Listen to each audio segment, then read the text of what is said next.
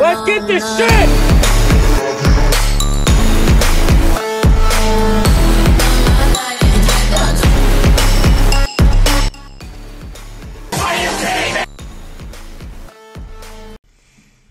Hey guys, welcome to episode 8 of Next on the Platform. This week we're on with Shane Nutt and Jack Grady. How are you guys going today? Doing really well. How are you doing, man?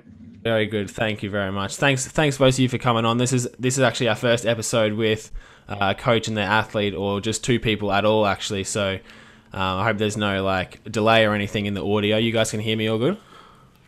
Yep. Perfect. That's fine. So for off the bat, how is training going right now for both of you guys? Do you have any meets coming up? Jack, go ahead. I get collegiate nats in April. So it's going pretty well right now, I would say. I mean, what do you think, Shane? We both have collegiate nats in April. So I think training for both of us is just going pretty good. So with Jack, we've had hiccups in the past with his training, and just because he adapts very, very well and very fast to training, and he's a hard worker. He works his ass off. I'm just gonna say that. And but a common mistake that a lot of I think coaches and lifters in that relationship that they'll have is they like to push it way too fast, way too early. But so that's something we're definitely managing, and that's how Jack's evolved as a lifter. He's becoming such a better athlete in that sense, is that he's becoming more reserved, and when he goes, he can go. So his training's going really, really well right now, and he's going to put up a pretty big total. So April, that's what you guys are 7-8 weeks out at this point? Yep, yeah, 7 weeks out. 7 weeks out. Yep. So you just starting prep now, or you're a week or so into it? He's been in prep. He's actually been in about 12 weeks. And the first 4 weeks of that 12 weeks is kind of, well, for him, everything is high volume most of the time, as you said earlier. But with him, it's more of accessory based and stuff that we try to work around his weeknesses and pinpoint those things. It's just interesting. That's start 10 weeks. Yeah, well, that's a long, for example, he's been in prep for. No, you're right. He's been in prep for 12 weeks. A lot of lifters wouldn't call it prep that far out. So you're just categorizing that as prep because obviously it's for the competition. But but some people would say 8 weeks is their prep. Yeah. So 8 weeks is usually when we start really pushing stuff and really tracking stuff. But I would say, 12 weeks, I call that prep just because I that last off-season phase going into the last 8 weeks is what I still consider that a very dire part in the programming. So that's what I just call it prep. But. Yeah. And so one thing I noticed on Jack's Instagram is you're always doing high reps. I want to know Shane's approach to that, and then how you feel about that, because I know a lot of lifters will sort of tend to graduate towards they want to do singles and they want to do triples, but you seem to enjoy that 6-7 rep range. I think it's all dependent on the person. I think if you have a high work capacity, you can get away with it. I don't think that there's one size fits all when it comes to the amount of volume you do. Obviously, it's accustomed to different people. So with me, I tend to do really well and get really strong with sets of 7. But I think a lot of people would say that's too much. But I've always had a really strong lower body from skating. So that's just really easy for me to adapt to the workload, especially loading a lot of volume on my quads, which is the big key for me. That's how I get really strong. So, yep. You said skating. I almost said skateboarding, but you must mean ice skating. Yes. Yes. Okay, that makes more sense. Correct. Yep. So yeah, you're a conventional puller. You tend to. And I'll ask you. Do you feel that in your quads a lot? Because the way you pull seems to look like it's definitely quad dominant. Definitely my back and my quads. Yeah, I load the most. I tend to drive my knees pretty far forward too. When I pull. So it just kind of gets me in that explosive position. And that's sort of like, you obviously got a huge deadlift, but some people or some coaches might argue that like you might be setting too low and you need to use your hamstrings and that more. How did you? Because obviously you didn't find that form when you first got into training. That would have been something that you eventually found. Yeah, adapted over time. Yeah, I would say it definitely. My hips used to be quite higher when I first started pulling. But as far as yeah, I have really strong quads, so I can get away with it. For most people, it's probably not the most efficient thing, but I think if you come from, playing ice hockey or any form of skating, it's that's where you get the most power is through your quadriceps. So I just try to utilize that and be as explosive as I can, which is the main thing. So do you feel like quite a big fatigue carryover between that and your low bar squat, or are you? Because definitely. And that's where we run into issues. I've been dealing with patellar tendonitis. So I'm actually bringing my stance out and changing my shoes so I can, because I squat pretty narrow too. Very quad dominant. Yeah. But I definitely, I used to do a lot of RDLs, and I definitely have a strong posterior chain. Don't get me wrong, but I definitely get kind of like a fifth gear of power through my quads. So, but I definitely notice even with like a few inches with my feet, I can make a huge difference of what I'm using. So if I bring my feet really close and then I'm driving my knees forward, that's where I can load my legs a lot, which is good. Helps me. Yeah. So it's sort of like, it's unconventional. Like, I don't think I've ever seen anyone pull with such a quad dominant stance. Like, sure. But it is aesthetically pleasing. I enjoy watching your deadlifts because it's. Thank you. But no, just like when I watch other people deadlift, it's like very similar. I'm out of focus. Very similar, like, and of course it's all like Aiden and those other lifters. I enjoy watching them, but then I scroll through and I see yours, and I'm like, it's just nice to look at someone doing something differently, that it's against the gradient of like common, because most people would say use your hamstrings more, but it's refreshing to see someone who's like found something that works for them and might not be supported by the studies or whatever, but it works. Shane, how do you juggle his fatigue? Like, obviously there's going to be more fatigue in his squat. How do you juggle that for him? So it is very, very challenging, actually, because again, with him saying he's narrow on everything, and with my experience, I was also narrow. I was very narrow. I was like shoulder width when I used to squat. I am no longer like that because I had a lot of overuse injuries, like bursitis of the hip and the greater trochanter area, just because my IT bands would get so tight over time, and with him, he kind of gets the knee tendonitis because he's constantly pounding.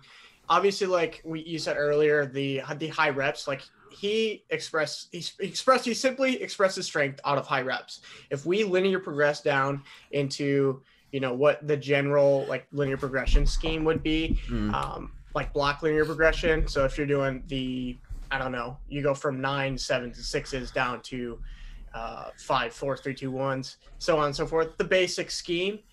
He does not carry over his strength, no matter how much volume I give him in terms of like accessory movements and to carry that fitness, because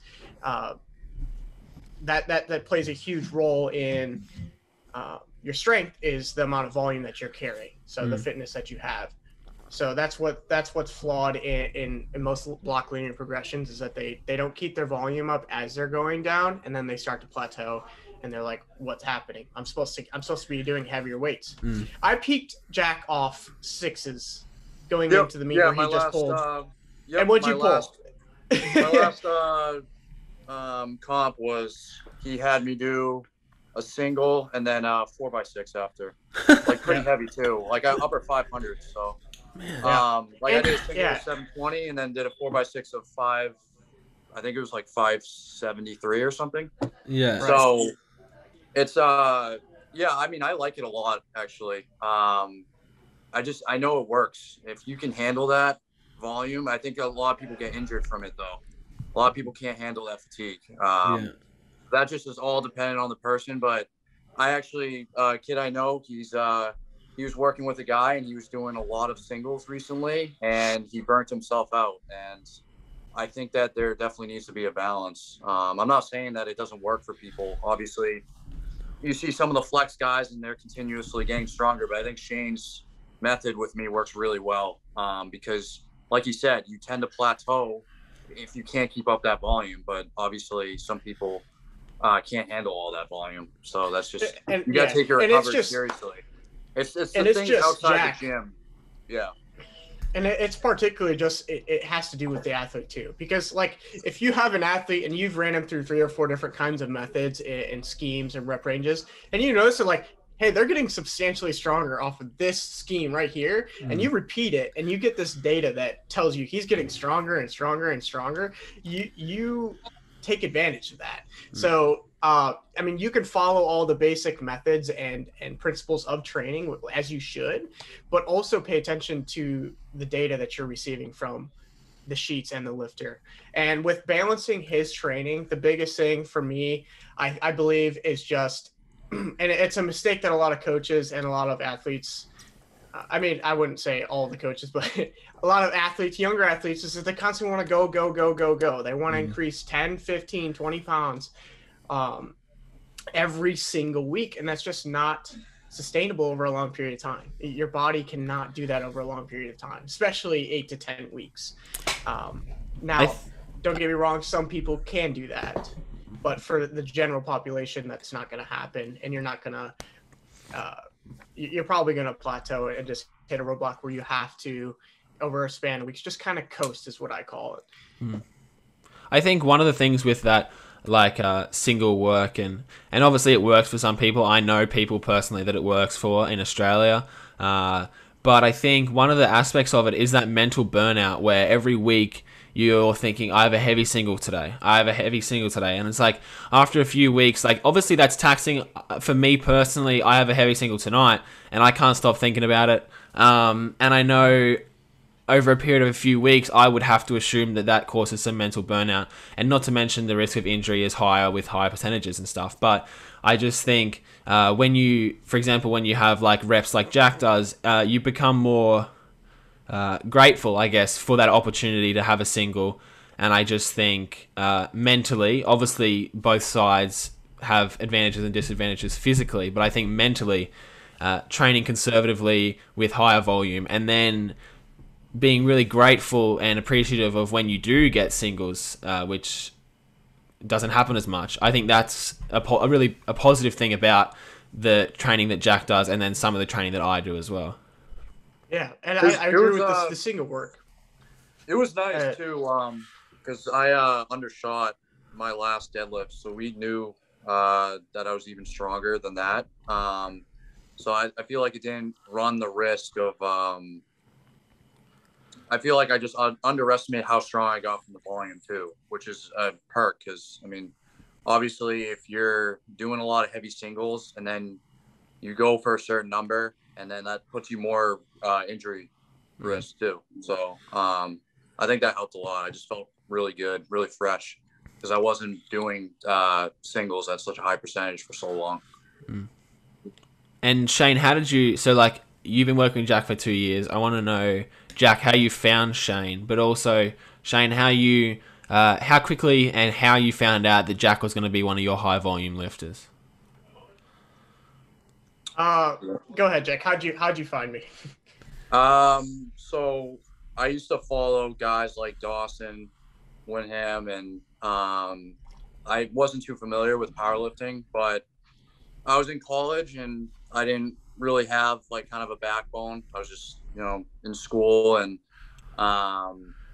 just trying to figure out like if there's something that I could be doing with my time other than schoolwork and work, what's going on. And so I found Shane through Dawson. I think Dawson was kind of posting Shane a lot, and then I kind of learned about Shane, and he took off on social media for a few years and hitting incredible numbers, and I just loved to deadlift, and he was obviously really good at it. So and I watched a podcast with what's his name, Shane, the big Chris guy. Garcia. Yeah, yep. So I watched the podcast, and I really liked the information that Shane was giving out, and he was super genuine. Unlike a lot of these people on fitness that are kind of clowns, they're just. I feel like a lot of people are doing it for the wrong reasons, and it seemed like Shane just really cared about the sport. So I was just like, okay, I can write him and see what happens, and sure enough, we went from there. Yeah. And okay, so from there, Shane, walk us through what happened. So, yeah, I took on Jack, and I wish I could have. I pulled up the spreadsheets and looked back at all the data that we kind of had going on in the beginning, but it was actually right off the bat that I knew that Jack was going to be, like you said, like you asked me, like if a high volume lifter, someone who expresses strength naturally just through these higher intensities and not so much, higher intensity, high reps rather than high intensity in the lower reps. It just doesn't carry over in a block. So that's just what happened, is that I noticed that trend is strong after the first 4 weeks of, the 8-week prep. And then all of a sudden when I start to drop things, everything starts going south. And then it was repetitive. Like it happened 1 or 2 blocks, and I was like, all right, this is what we're going to do, because you hitting your heavies. And I want to say this too. I use singles as tools. And I preach that to my lifters all the time, is that the singles, you should not be going, RP 9, RP 10 on singles all the time. Like that's not good. Like, and obviously RP 10 is like kind of out of the picture because you're maxing out at that point. But like a lot of people say like, oh, RP 9 with fatigue, so that means that I have 30 pounds of meat. No, it does not. It absolutely does not. Because if anything, in the meat, it's a completely different situation. You may be cutting weight, so on and so forth. So it should just be a tool to work in the upper rep ranges and ride, as Nori says, ride the wave on that how you feel. So you shouldn't take the highs way too high and the lows way too low. So I really knew that he was a high volume lifter just from watching his data and how he trained. And I knew that he was an endurance sport athlete. This guy is like, he's amazing at skating. I watched him skate, and it's like a 40-mile-an-hour pickup truck right across the ice. And he's huge. He's like, how tall are you, Jack? Like 6'2", 6'3". 6'2", I don't know, 6'3". probably not quite 6'3", but yeah, definitely over 6'2". What do you think, Shane? What do you think about common mistakes and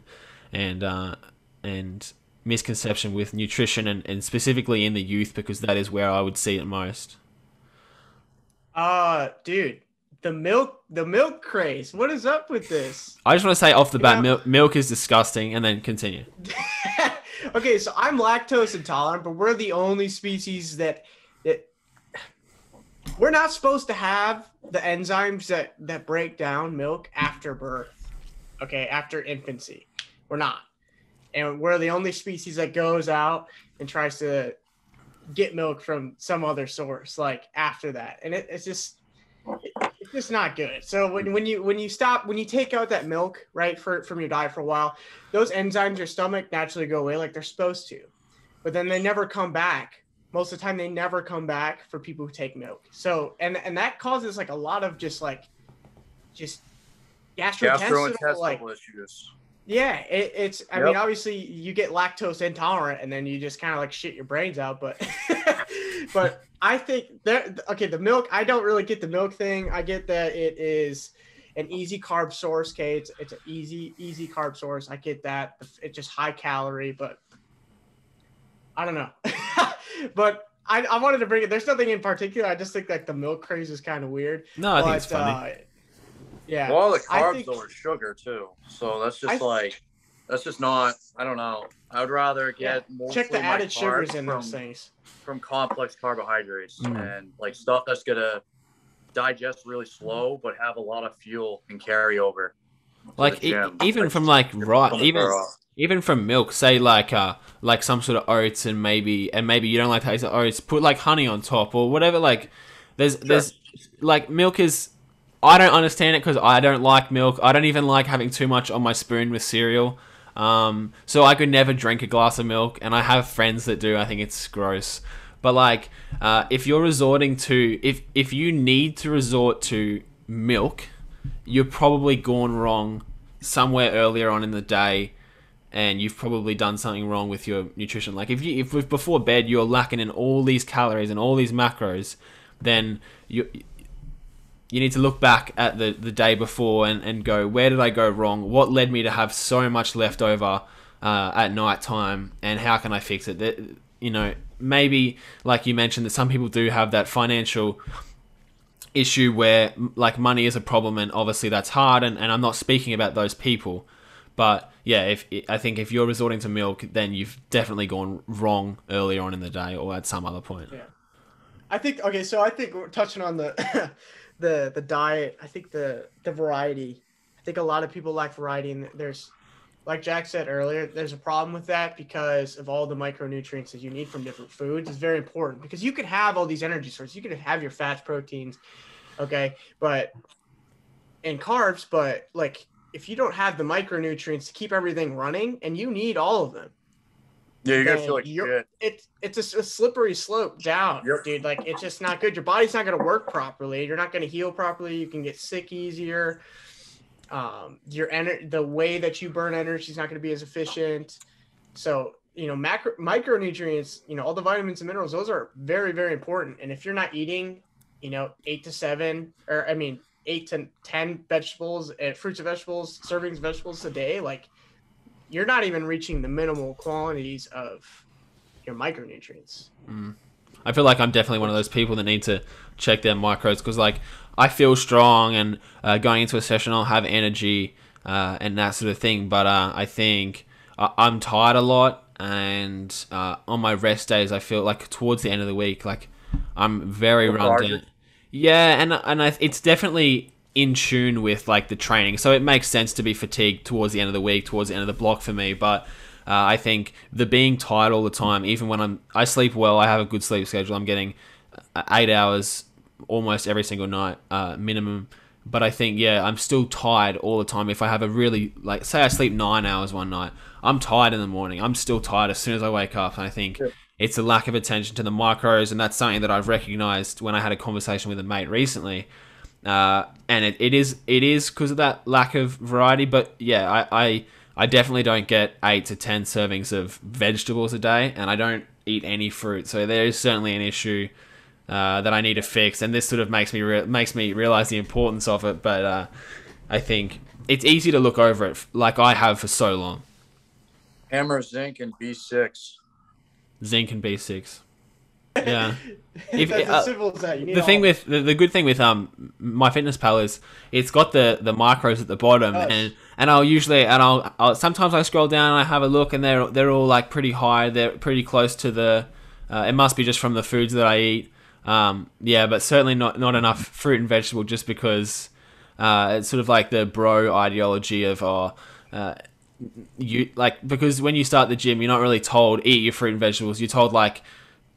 Because some idiot will always tell you, like, eat like this. And I had one of the cleaners at one of the gyms tell me to have 6 protein shakes a day, and actually ended up offering us steroids. So it's like very influential when you start the gym, and you sort of get the wrong ideas that are sort of hard to shake as well down the line. Yeah. Go ahead, Shane.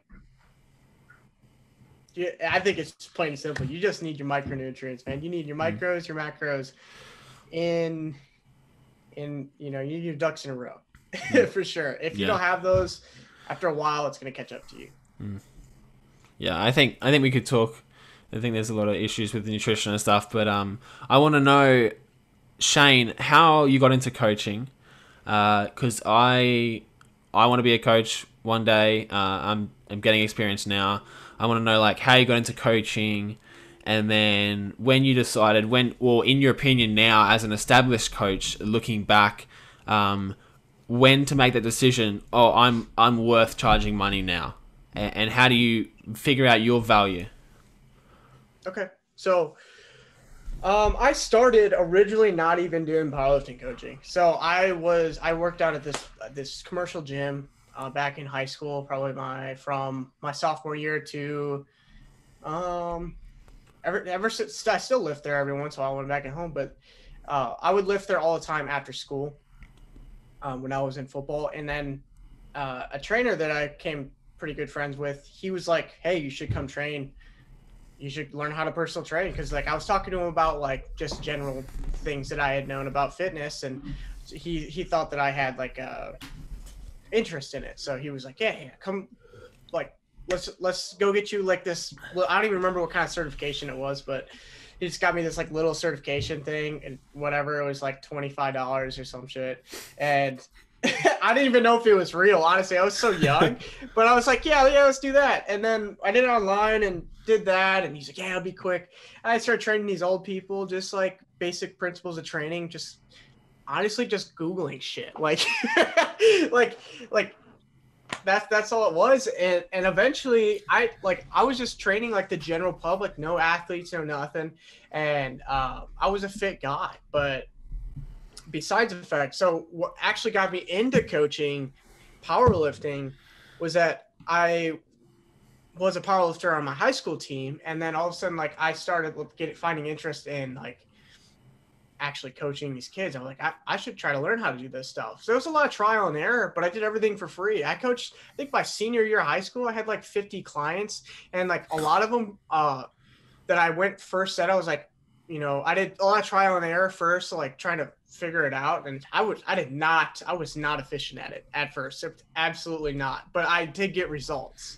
Not as efficient as I am now. Like now I have it basically down pat to the point where I'm confident in it. And it's kind of funny because like I didn't charge. I was coaching like 50 people, and like a lot of them, like I think only like 4 or 5 of them I was actually charging. So I was doing all of this work for free just because I was like, it was cool to see people progress and like underneath like what I was giving them, and people trusted me, and that was worth a lot to me.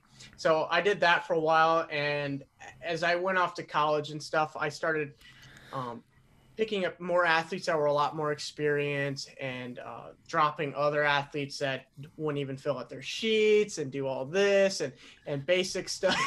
What are you smiling for, Jack? So, but like, dude, like when it becomes, so I was coaching for like $20 a month. I was making like, I don't know, $100 a month doing this, whatever, like with some kids they're doing well, they're progressing well. My first clients that I actually charged, Noah Hayda, Zach Wagner, and Tony Moss. So shout out to them. That was 4.5 years ago, almost 5, I think. And I still remember them just because of, the relationships that I created with people were just amazing. I started coaching like a bunch of kids that were like a lot, it's progressively gets better. And honestly, man, once you become confident enough, you should have a rate that's around 100 USD, just because you're going to get kids that have their parents pay for their stuff, and they don't care. They have no skin in the game. They have no collateral. Like, oh, I'm not losing anything. My mom's paying for this. My dad's paying for this. So I'm just going to blow off on this program. When you're putting all this time and analyzing programming and trying to figure out what's best for them and prepping out 12 weeks, that takes a long time, especially when you have 25 to 30, 35 athletes. It's a lot of time that you don't want wasted. But as far as like if you're confident and you know that this is what I'm going to give someone, and this is X plus Y equals Z. If you can give that to someone, this is what's going to happen.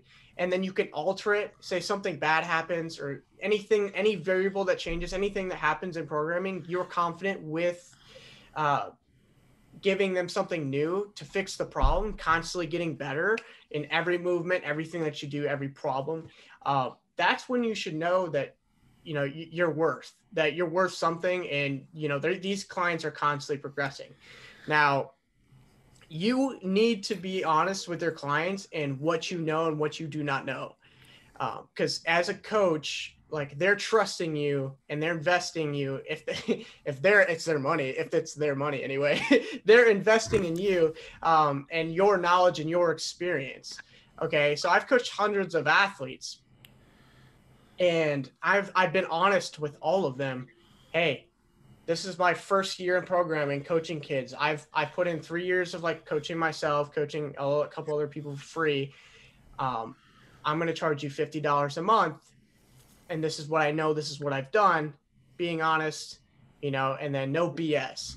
But that's kind of how I went about it. And you just got to be honest and be there for the lifter.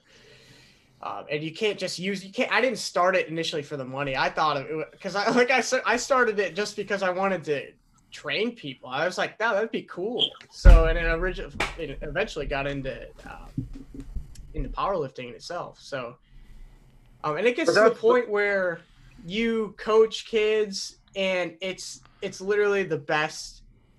It's the most fulfilling thing that I've ever felt, is seeing kids like Jack prepping 2 years worth of constant progress and constant setbacks, and then overcoming those things together, and then seeing them, actually finally hit the nail right on the head and just completely destroy their goals. That's amazing. Like it feels so good because there's so much hard work that goes into it. Jack, how many times a week do you call me? On average. Enough, right? So Jack's one of 20 of my clients, and I talk to Jack just as much as I talk to Noah, and a couple other guys that I've had for a long, long time. But all of my other clients, they know that if they call me, I'm going to pick up. I'm going to call them. I'm there for them. So this is very much my life, and I love these guys with everything that I have, just because I'm so invested in them as well. Yeah, I think I envy that. Like, I want to be a powerlifting coach, and I'm in the process right now. So, like, I ask you because I'm going through what you spoke about at the very beginning, and so except the certificate I'm getting is $4,500. It's in Australia. It's like a 6 months thing, and to get a personal training thing, right? And right now, I don't coach any powerlifters. I'm learning from just like general population. They just want to get stronger. They want to get bigger, but they don't want to compete. They're not powerlifters. So that's one thing that I still need to get experience on, is like with an actual powerlifter and running someone into a meet, which is obviously one of the more difficult things to do. But I think, like, I'm just wondering what else can I do, because I'm reading ebooks. And I'm coaching like 5 guys right now, so getting experience, and I'm getting my personal training certificate, and like I'm working on a website, so eventually when I start it up, I have all this base stuff. But like, is there like something that really sped up your knowledge or a group? Competing. I think going to a meet, and my second meet I did 6 months ago was so I'm in the federation with the deadlift bar, so you can compete untested. So I went to this meet with these big untested guys, like 140 kilos, benching and squatting well, they're not that strong, but they were squatting well over 300s, huge guys.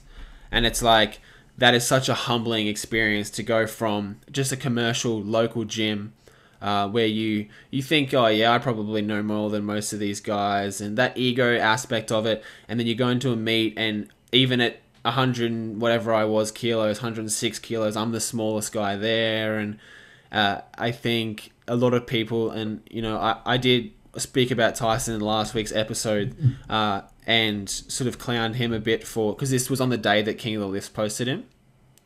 And I even reached out to him after. I was like, hey man, we just did this on the podcast. I said this. I'm just giving you the opportunity to justify it. If you want to come on and talk to me about it, I'll give you the chance to explain yourself. And he just left me on red. So obviously he doesn't care about.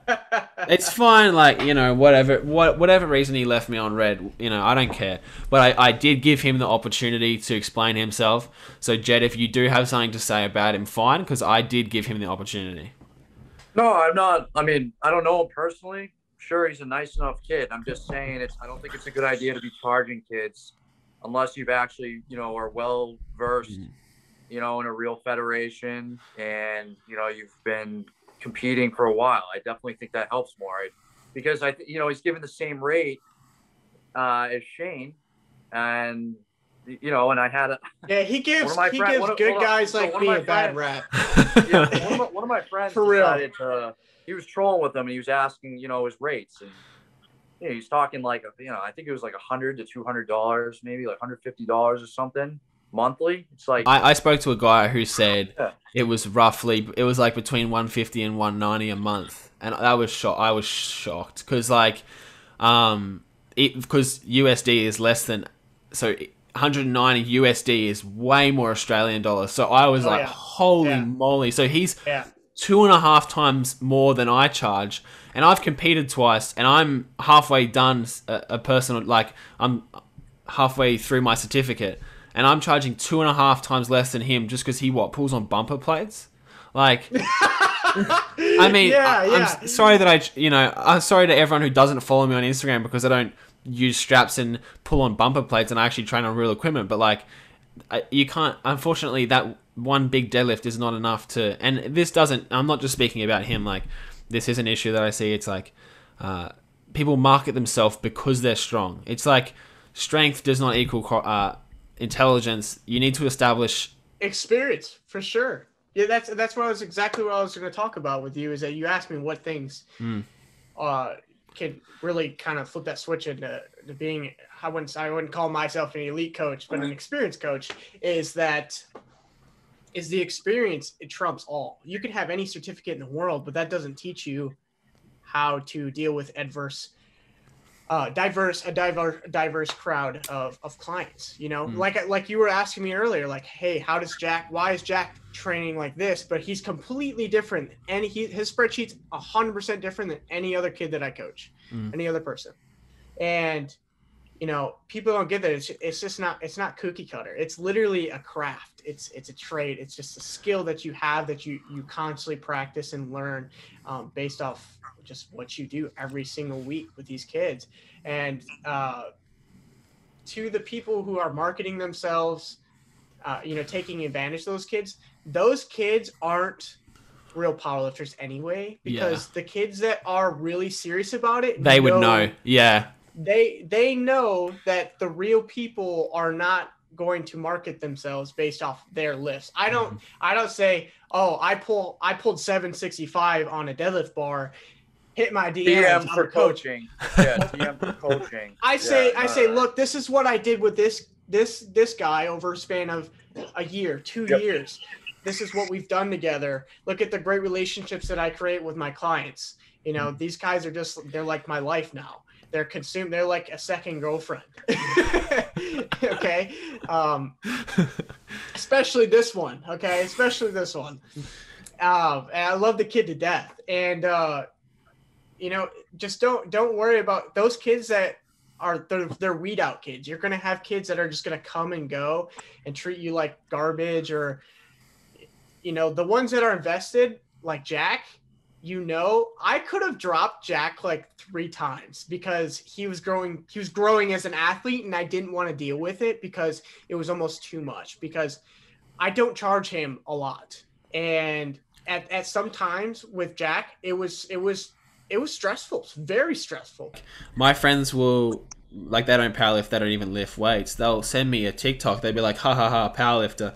And it's like some dude who just pulled like 4 plates and on bumpers, and they're like, it's getting this image of like, powerlifting is, if you have access to it, it's competition equipment, and it's competing in actual meets. It's not just doing SBD during the week. To call yourself a powerlifter, you got to be like, you're going to compete, or you have competed, and it does get a bad rap, I think, in that aspect, like, compared to, Sean and Johnny were talking about the bench press rules and the image that powerlifting is getting and that sort of thing, and those arguments were fine, but I think it's also the fact that these kids are calling themselves powerlifters and they're not. That's the exact stuff I want on the podcast, like that sort of thing. I want you guys' opinions.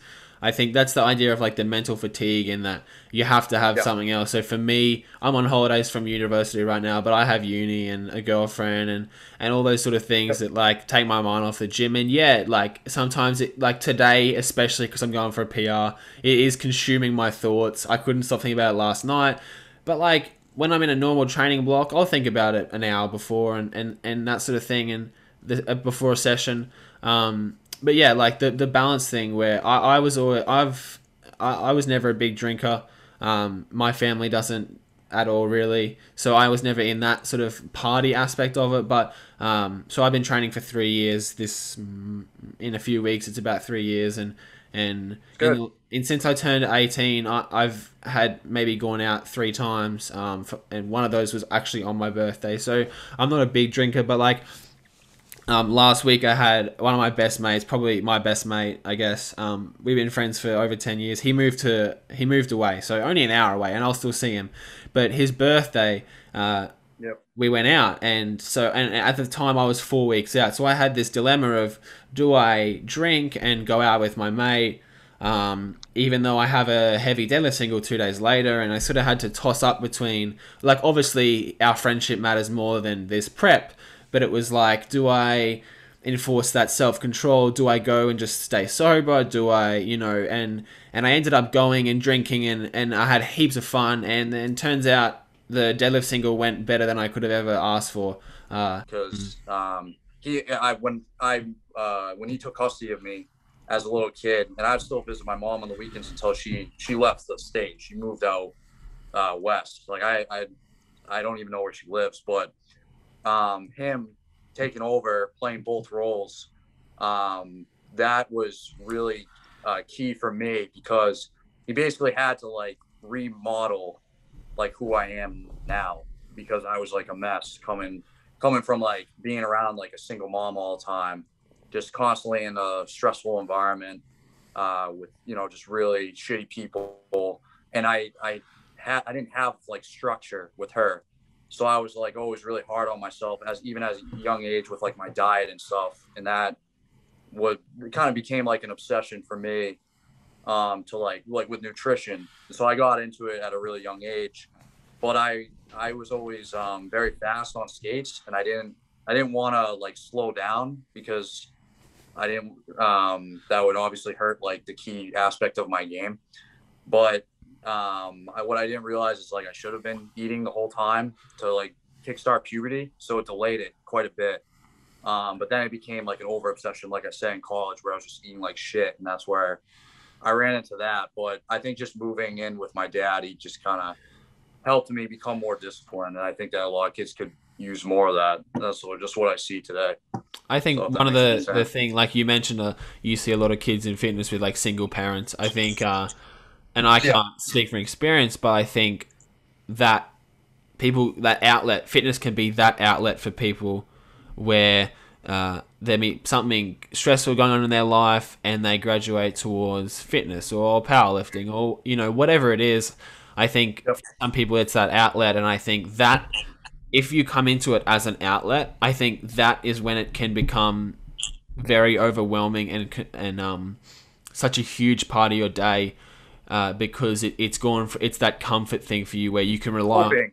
Yeah, it's a coping mechanism. Yeah, and a lot of kids, I feel bad too, because a lot of kids, like they'll be picked on in school. You see the common trend, the skinny quote ectomorph kids who are being picked on at school, and then it's like you see these like transformation videos where they pack on a lot of David Lade. Yeah, exactly, David Lade. So I think that's bad, because you're coping. It's like a lot of kids too who like can't fit in either, and I think you eventually it's like that high school phase where kids are a lot more cliquey and judgmental, because the maturity is just not there yet. And then you get to college, and it's like you did all that work to get bigger and stronger, thinking that like you're gonna be either left alone or people are going to start respecting you. They don't care. And then you get to college, and it's like no one fucking cares. Yeah. So this is another thing too, because I think a lot of young men will they think like, oh, you know, and you're seeing it. I think it's great that people are taking care of their bodies, but I think when men are trying to do it to get women, that does not work. Because they don't care either. Because a lot of these kids, they can't even talk to girls. So like, if you have an issue with that, like if you can't hold a conversation with a woman, and then you know, you think that like your body is going to get your foot in the door, and I think it does help because you need that initial attraction. Hey, that's what happened. That's what happened. So We're on the does beach. like that. Those like first 20 seconds, like it gets your foot in the door. But then, it's like, And then then they talk to you, and then you're like, and then they realize that you're kilos. Women. What's your Wilks? They They don't care that you bench 275 in high school. Yeah. So I'm thinking, like, as far as like the whole like fitness thing, and like these guys are like, oh, I want to be, you know, aesthetic, you know, the sick cunt movement, you know, with like Ziz and all that. That Ziz like, movement, I'm sorry, it is the most cringe thing of all It's time. It's just cringe. It's so cringe. It's so cringe. It's so. I'm glad that you agree. Because I feel like I see the Ziz thing all the time, and like he gets tagged and shit. Even though like, and rest in peace. But like, it's so cringe. I don't understand like that aesthetic. Can someone like, explain to me what this is? I have no idea. so Ziz is like. You know, like Jeff Side. Do you yes, know Jeff. Shane. Jeff Side. Yeah, Jeff's the dude that. Oh no, that's John. John Skywalker's the guy. Yeah, Skywalker. same as him. Yeah. Same as him. Yeah. So Ziz started. Ziz is like the First like the steroid OG, abuser. Like, yeah, it's like aesthetics, and you go to raves, and like you'd see him like just walking around with like really short shorts, and you know, no shirt on. He's ripped, and like, and it's it's creating this image in these like young teens' mind, like, oh, I want to get all like ripped, and you know, and the like, lifestyle, go, like chase women. Yeah, and it's like. Yeah, can you hold a conversation though? Like, what about John Skywalker? Are you fine? You know, and as far as when you get into the real world, like what are you doing with your life? Because you know, if you don't have all those things lined up, you're a bum. What about John Skywalker? I think that guy's a clown. That I commented on something recently, and I got like 40 comments shitting on me. Because he promote to me, in my eyes, they are literally promoting steroids. Even if they say, oh, it's doing this to my body, or it's even if they say it's bad, they're still promoting it because it's still. I actually know. You know what? I actually have a lot of respect for him because he's transparent. Yeah, he's very transparent. And you know what? I think that is really good because then you get the opposite, and then you get these like guys who look like a walking chemical, and they're claiming natural. Like that's just. Who came, Shane? Who came to your mind, Shane? Okay, no, I just thought he said. I thought it was funny. He said walking chemical. I've never heard of that. Yeah, no, like make a complete judgment on someone until I actually meet them and get to know them, because I think that a lot of people are very different than what they appear to be on social media. Because I think at the end of the day, the motive is for a lot of people is they're trying to make money. Yeah. So. And you can tell. If you take away the money and you take away.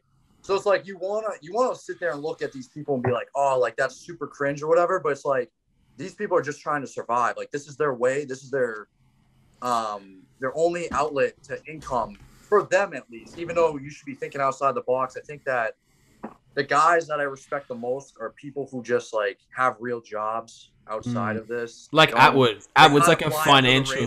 Yeah, Atwood's like a financial. Taylor Atwood's like a financial advisor or whatever. Yep. Exactly. You know, and you look at Shane, you know, he wants to go physical therapy route. I think that's great because that's like first of all, it's a very like stable career. You know, you open up your own practice, everything, and then he has the weightlifting too with that. So I think that's like a very synergistic combination. But yeah, I just I think that it's really important to not rely. Because it's one of those things, I think it's very saturated now, but there's going to be some new trends and people are going to gravitate towards that. I think it'll always be there. But the more people that are in it too, the more competitive it is. Because I think if you look at even like the strength that people are expressing now, in like especially in the USAPL, like these numbers were almost like non-existent probably 10 years ago. Like people, I guess like for young guys, like Like, It's just I think that more look people at are getting into it. It's becoming more competitive, and so the demand is higher. And I think that a lot, and I feel bad because there are a lot of these kids who are relying on the followers and relying on the subscribers and the TikTok, and I don't. It's hard to make the full judgment on them because they might just be like, you know what, this is my way of making it. This is my way of making money to put food on the table, and that's great. But I think that you should either focus on a trade or your education too. But I think that the education system is really flawed too. I think that you can do so many things in life outside of like getting a liberal arts college degree. And I think that, and that's the boomer mentality. You know, this is the way. You have to do it this way. You have to go to school to get a job. I think very differently. So if I'm a firefighter and I want to rank, which is what I plan on doing, well, having that college degree, it does give me a little bit more freedom. But I think that some of the like wealthiest people too, and not that money is everything, but like people go into trades are way better off than all these guys who are in student debt. They end up having a business and stuff. That's a huge problem too. What's that? They end up like being an entrepreneur. Being an entrepreneur. Yeah. I know a guy who's a bodybuilder in my local area, and he's got a trucking company, and he runs a huge thing with like day trading and blah blah blah, and he seems to have a heap of money, and he's a tradie. Like I'm assuming he started out as a tradie. Like, I went down the route of university because it was just what interested me. I don't really have an interest in doing a trade. What are you studying, Jack? Or are you? So I'm studying criminal justice, and I might minor in mathematics. But I'm not going to use any of that most likely. I'm hopefully this spring going to begin EMT school. I'm trying to get that all set up, and then I can't take the firefighting exam until next year because it's every 2 years.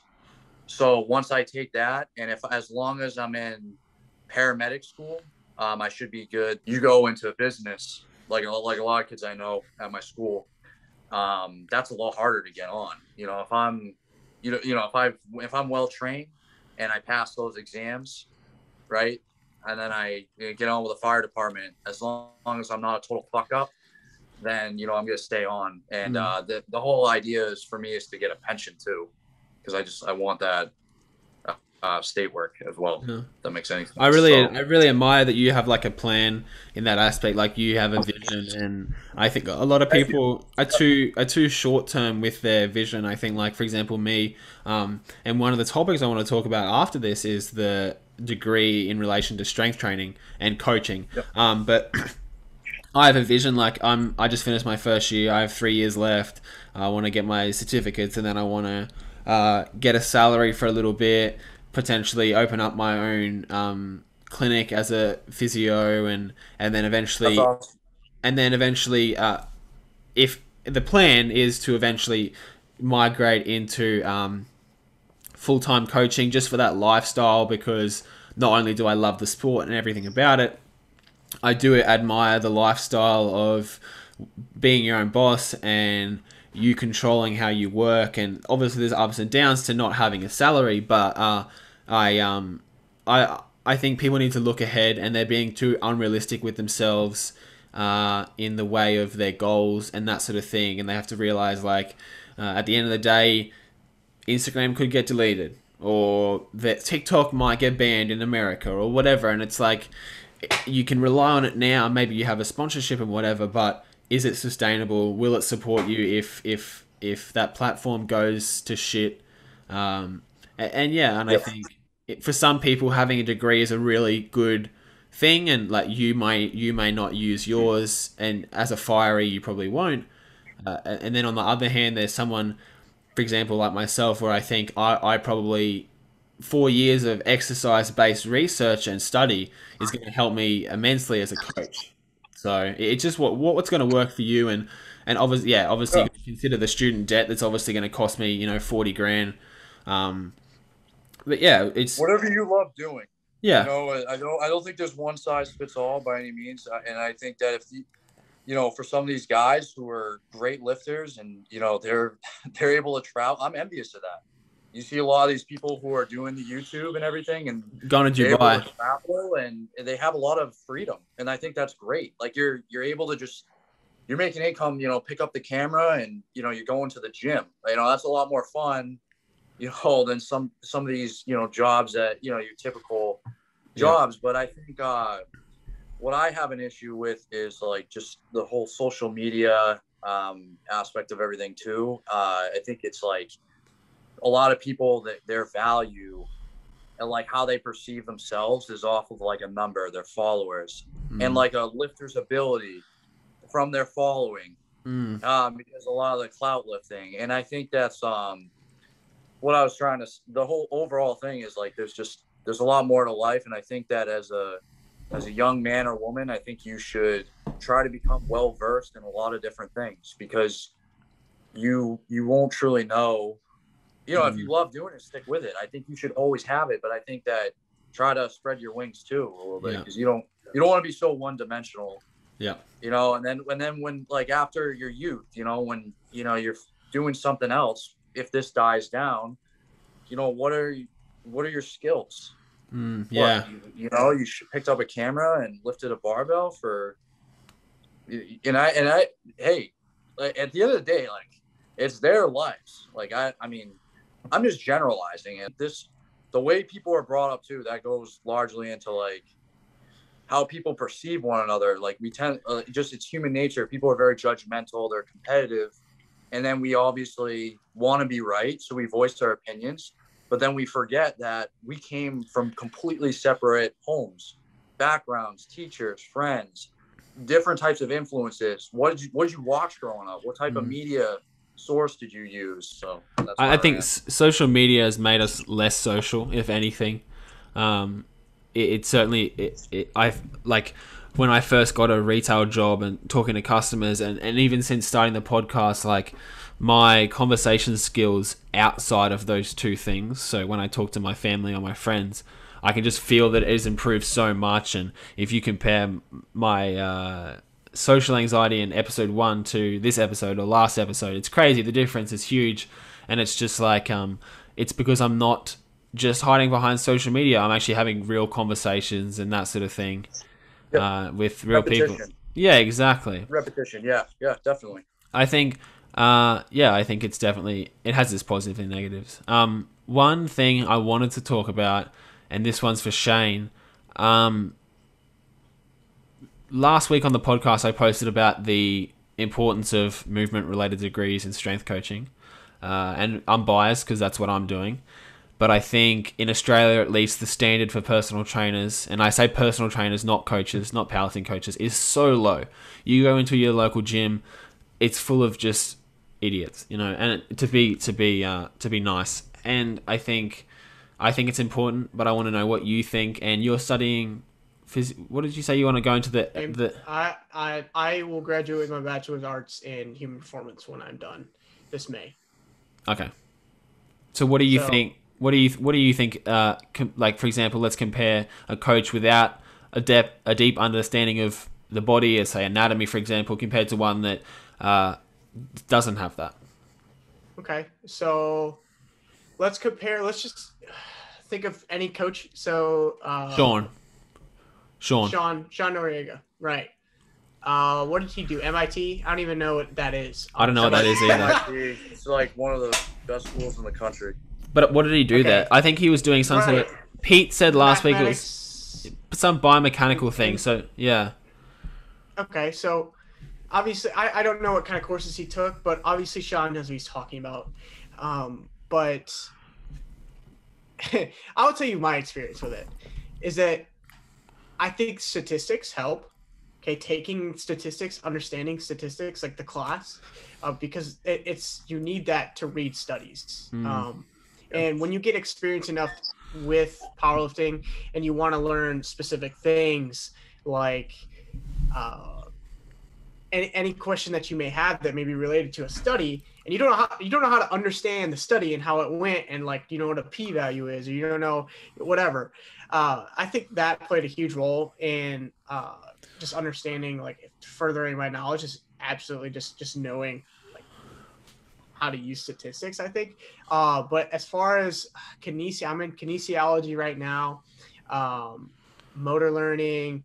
I've taken anatomy. I've taken exercise phys. All that stuff does not teach you how to be a coach. No. You know, it's like some people think, oh, I'm going to go get my exercise science major. I'm going to go get my bio major or whatever.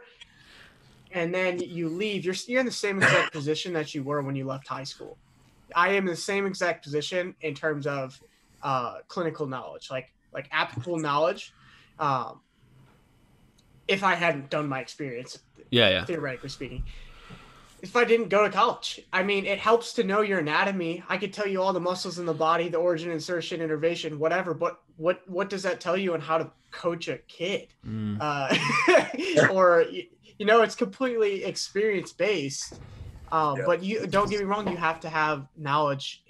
Like at some point, you have to know what these things are. You can't be like, oh, I'm going to do a squat and then not know what muscle group you're working or how that works on a biomechanical level, right? But how much does that actually attribute to your knowledge and your success as a coach? So I can pull out probably, I don't know, Garrett Fear. Garrett Fear has not got, I don't think he went to college. Does not have any background information. Coaches are really good athletes. Coaches a bunch of really good athletes. Joe TSA, don't know if he got, I don't know if he has if he went to college or whatever. Obviously one of the most world-renowned coaches right now. You know, but all the stuff that you learn, I think in college that you pay for to learn, I feel like you can do that on your own. I feel like you can Google all this stuff. Like half the classes 3/4 of the classes I take at Midland University is I pay the college for them to have me pay for a course to teach me the course, so they don't have to do anything. All they do is administer. It's not the knowledge that you have. It's what you do with the knowledge that's important. Yeah. The whole point of college undergraduate is not to teach you how to do your craft or your trade.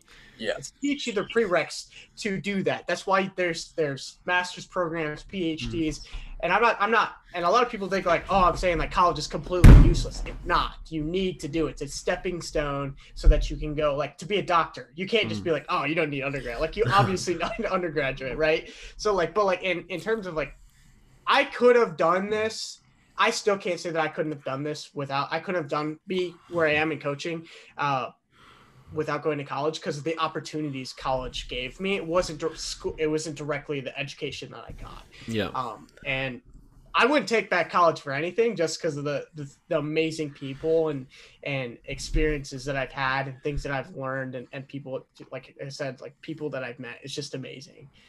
But in terms of like, you know, I think having good, if you don't know the energy systems, like you want to hire a coach that at least knows, you know, who it shows that they invested their life at some point in time into the field of exercise science, because then you know that they're actually like they did the hard work. They did all the stuff that doesn't actually matter that much in order for them to, you know, have those accolades. But overall, like when you're looking for a coach too, you should just be looking at who they've been coaching, their time coaching, who they are as a person, and what they do for their clients, the amount of people that stay with them over time, the reviews, ask around, like ask the coach, have an interview with the coach. But honestly, look at if I knew I was going to be a powerlifting coach, I probably wouldn't have gone to college. But honestly, man, I went to college to be a physical therapist. I still am in line to do that. I am going to graduate with you know, high standings and stuff and enough to get in if I want to, but I'm just going to chase my dreams and keep my options open and do what I love to do, which is coach and personal train. And I'm going to see where that takes me. Yeah. It's just, again, like that, doing what makes you happy. And and keeping your options open, I guess, and what we said before, looking down the line. No, Joe is not a world class powerlifter. No, you should not be but looking he's at a just- coach he's just- based yeah, off he of how just- much yeah. he lifts. And I think I've seen a lot of kids have a hard time with that. And I think what I've realized recently with Shane is, and this is just like generationally, we want that instant, like, hey, you need to respond right away to this. I just sent you this. But that just, in the real world, that just doesn't really work. I mean, when I email professors, I sometimes don't hear back from them for several days. So I think that kind of plays a role in respecting Shane and respecting, that he is also another person. He has a life. He isn't this robot that I just hit a bunch of buttons and I'm going to get out, what I'm looking for as far as feedback. And, but he's really good about it. And most importantly, he's been a really good friend to me. Like, I will say, as mixed as I feel about fitness and weightlifting, I've met all my my closest friends through weightlifting. Like, I still have friends I grew up with who I'm still close with, and I got my buddies at school, but like my very best friends I've all met through weightlifting. And it's like, when I'm even with my two close friends from New Hampshire, you probably know the name too, Dylan Crawford. He's a good he used to compete, but he was a good 93. And my friend Zach, and like, we like hardly talk about weightlifting outside, when we're actually on the phone. I think that's really good, because it just, I mean, that outlet. I focus on that, and then outside the gym, like, just completely separate. You just Yeah. keep that separate. And a lot of times, that's like Shane and I will just have these types of conversations. And like, I hope that anyone who I'm friends with, like, goes far in life.